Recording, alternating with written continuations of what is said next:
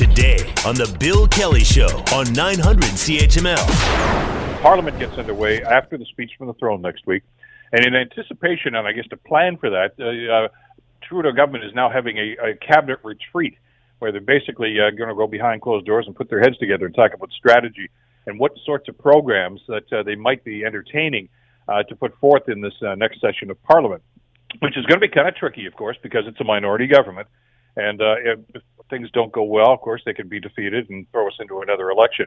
And there's been all kinds of speculation as to what they're talking about. One of them, of course, about a housing program. Wouldn't that be sweet? Some employment insurance reform is out there. A number of different things. But surprisingly, over the weekend, we've heard that the basic income idea is on the table. That's the quote that we got from an insider, on the table and being seriously considered.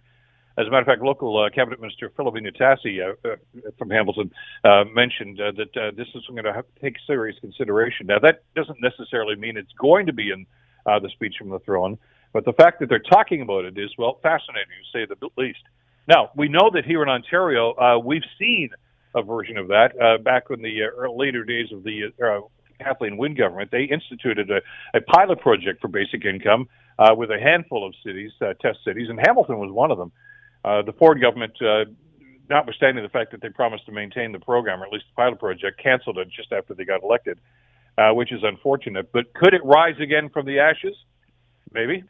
Let's ask Tom Cooper about that. Tom is the director for the Hamilton Roundtable for Poverty Reduction, who was deeply involved in the pilot project for basic income a few years ago. Tom, thanks for joining us. Glad you could hop on today. Hey, Bill. Good to talk to you. You've been asking for years, ever since the Ford government announced that they were going to nix this program, that the federal government should pick up the ball. Are you confident that this might actually happen?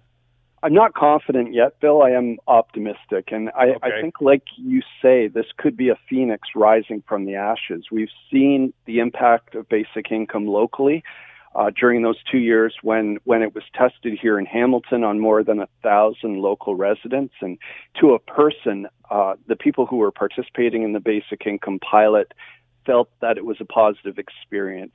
Their well-being improved. They were able to stabilize housing. They were eating better. They were getting healthier, which right now during this pandemic is more important than ever. And so I think we do have some important lessons from what we were able to take away from that short-lived pilot. Tom, maybe give us our listeners, especially maybe the ones down in London who were not aware of the pilot project and didn't see some of the results of that, just how this works. I mean, it's been characterized by some of the critics as say, you just sit on your duff and do nothing and they send you a check every month. It's not like that at all. Maybe you could explain the nuts and bolts of it.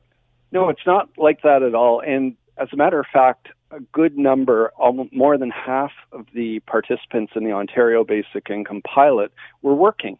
They were maybe working 2 or 3 part-time jobs in some cases, but they just weren't earning enough at those jobs to make ends meet.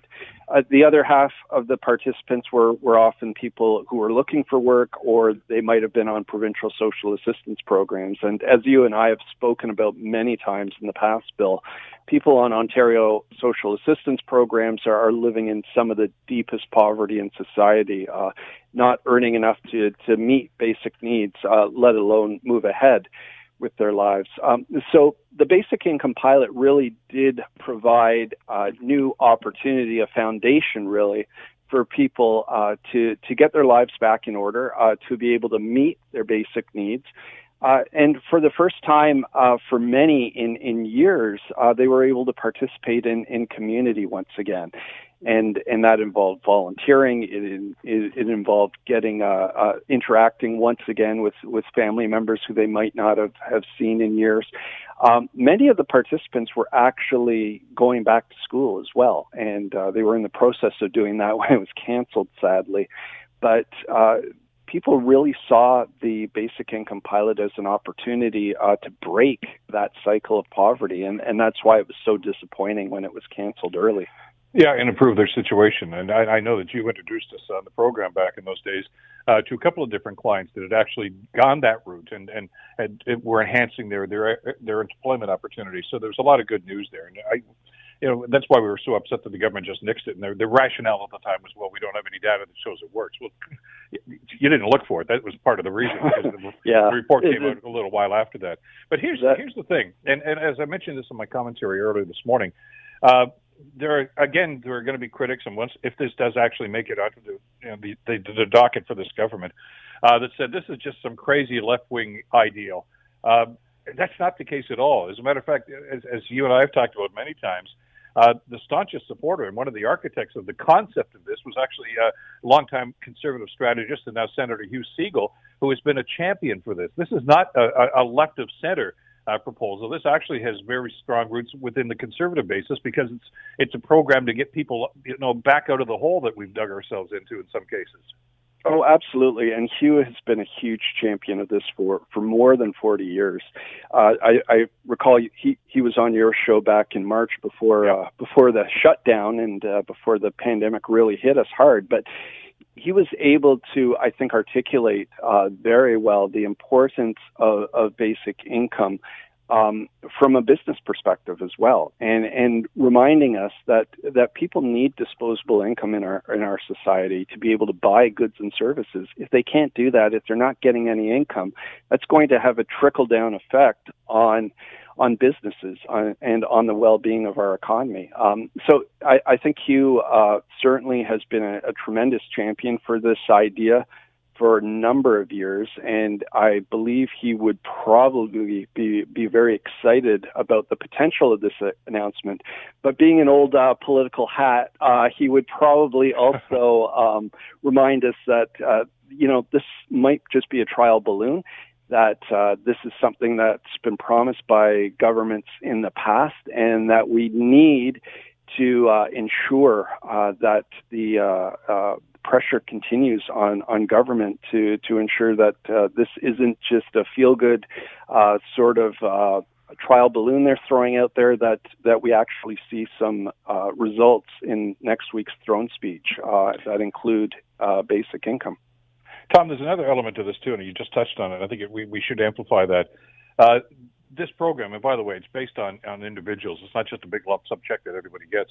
But it puts a few extra bucks into people's pockets so they can maybe pay their rent. So that's one thing. We can talk about that in greater detail. But it also gives them disposable income. And you made this point very clearly, and so did Hugh Segal when he talked about this when he was on our program. They're not going to take this extra money and go and invest it in offshore accounts. Like some other people that gets tax cuts from previous governments. They're going to spend it locally. I mean, they're going to buy groceries. They're going to buy clothing. They're going to, it's actually going to help the businesses in that particular area, because those people who before could not participate because they just didn't have the money are now going to be able to contribute by buying things and rejuvenating local businesses and local economies. Oh, absolutely. It gets recirculated. Every dollar that's provided in a basic income gets recirculated in the local community. So that's good for local economic development. It's good for local business owners. It's good for creating jobs as well. And as we saw with the Ontario pilot, although there were only 1,000 people in Hamilton participating, in the town of Lindsay, it was more of a saturation site where almost 2,000 people were receiving it in that much smaller town. And they saw the immediate economic benefits of a basic income. Businesses there were doing very well during the pilot. And then when it was canceled, many of them, sadly, failed as a result. Frank, one of our constant listeners and cherished listeners here on the program, just asked, what's the difference between basic income and employment insurance? I guess there's a multi-pronged answer to that, but one of the more basic components of that, Tom, is with EI. If you go to try to find work and you're making extra money, they dock it from your check. This program here basically says, no, go ahead and do that. We encourage you to do that, and we're not going to penalize you. A huge difference. Yeah, exactly. And here's another area where Hugh Segal has spoken passionately about the benefits of basic income. It's not bureaucratically heavy. People just receive a check monthly. for their basic income needs. There isn't means testing. There isn't testing depending on whether you are necessarily working or not. It's recognizing that everybody needs a solid financial foundation, and then money you earn on top of that, all the more power to you. And many people from our pilot project and McMaster University and Wayne Luchek looked very closely at the results of the pilot by talking and surveying local participants, found that of those individuals who were receiving a basic income and working, many of them were using that to find better jobs, to improve their employment situations, to get that additional training to advance their career. So I think it speaks, certainly. We've seen this in Hamilton. When basic income was tested in the 1970s in Manitoba, the same was true. People who receive basic income while working continue to work. And people who are looking for work often find jobs as a result of having that solid financial foundation from which to work from. Now, a lot of the stuff you've just talked about is the same thing that Hugh Siegel talked to us about, and has, as you mentioned, been preaching for many, many years now as a proponent for this whole project of basic income. But then COVID hit. And that's the new reality, okay? So as helpful as that program would have been in quote-unquote usual circumstances, look at the unemployment rate now. Look at the number of homeless people. We have tent cities in Hamilton, a number of them, and in London, and places all over for the province right now. This is the biggest financial crisis, not just from an economic standpoint, but from a personal standpoint, that many of us have ever seen in our lifetimes. And God help us, hopefully we never see anything as bad as this in the future. But if there was ever a time to initiate a program like this, this is the time. Oh, absolutely, Bill. And we saw the government was able to move fairly quickly on establishing CERB, the Canadian Emergency Relief Benefit, and it recognized that $2,000 a month was really what people need as a minimum to live on, to meet their basic needs, to pay the rent, to pay their mortgages. And I would see basic income, a national basic income, as serving a very similar purpose. But basic income, in a sense, has been tried, and it works here on a national stage in Canada as well. We have two very similar programs that are for particular demographics. We have the Canada Child Benefit, which goes to low-income families and kids. It has been in existence for about 3 or 4 years now, and it's done tremendous work in pulling low-income children and their families out of poverty. Well, it's actually even longer than that, Tom, because, I mean, it was really morphing into the old baby bonus checks that we've been handing out for generations. Yeah, this is a little more targeted in this particular case, but your point's well taken, that it goes to help people that are doing this. And we do the same thing with seniors in many cases. Yeah, with the Guaranteed Income Supplement for low-income seniors, they can access that benefit that goes to pull them above the poverty line if their other OAS and old age security doesn't help them to move above the poverty line. So we know basic income works for those groups. The challenge has really been for that group of working age adults between the ages of 18 and 64 who don't have any sort of safety net anymore. And we saw how well CERB worked for that group of Canadians, and I think the government has to recognize that basic income moving forward is going to be essential. It's going to be an absolutely critical social policy of the 21st century. Well, and as I say, because of the timing, and I mean, COVID may not be with us forever, but it's with us right now, and it's devastating. People that never thought they were going to be out of work are now out of work. People that never thought they'd ever be able to make rent payments are no longer, some of them are being shoved out on the street since the moratorium on evictions has now been lifted. So, I mean, there's a need for this. And I know we're going to get into an argument when this, if in fact it does get presented, of, well, can we really afford this? We understand the deficit, but if we don't offer relief to those people that have been most impacted by this, can we afford not to do this? What's that going to do to the economy and to people's lives? If people have to hand over the keys to their house and say, I can't live here anymore, I can't afford it, I can't find a job anymore. So there's a basis for this. And like I say, I know that we presented a strong case for this, but there's always been a reticence of previous governments to move in this direction. Let's look at, I know I'm dragging you into the politics, and I know you're not comfortable doing that because you're looking at the human story here.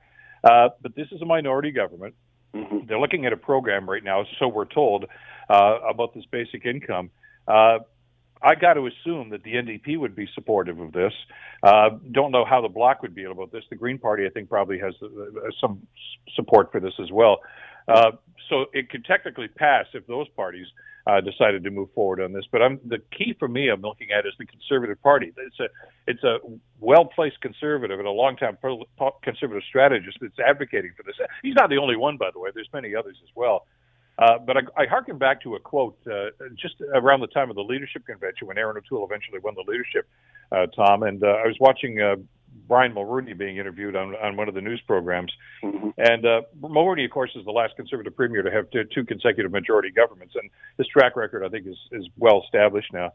But he said at that time, he said, look, if the Conservatives have any idea of ever forming government, they got to get off this idea of offering ridiculous and useless tax credits to people who are struggling economically and offer them some real assistance. Well, if the Conservatives are going to heed former Prime Minister Mulroney's advice, this is as good a time as any to do it. I think you're right, Bill, but I'm not hopeful that they will take that direction. Just from the commentary I've seen from many in the Conservative caucus, there doesn't seem to be much interest in following the lead of party elders like Hugh Segal or Brian Mulroney on this front. And Brian Mulroney himself has said that basic income is definitely something Canada needs to look at. I think I'm more confident in saying that we're seeing a coalition building around the idea of basic income. Lee Gazan, who is a member of Parliament from Winnipeg for the NDP, has a petition out for a private member's bill to bring in a guaranteed livable income. I know she has tens of thousands of signatures on that already, and she's been able to galvanize the Green Party to co-sponsor it, and has also got some backbench Liberal MPs supporting it too. So I think it bodes well if the government does come out next Wednesday during a throne speech to indicate that they will move forward with a basic income. I think we'll at least see the Liberals, the NDP, and the Green Party getting behind the idea. You're right, I'm not sure about the Bloc Québécois.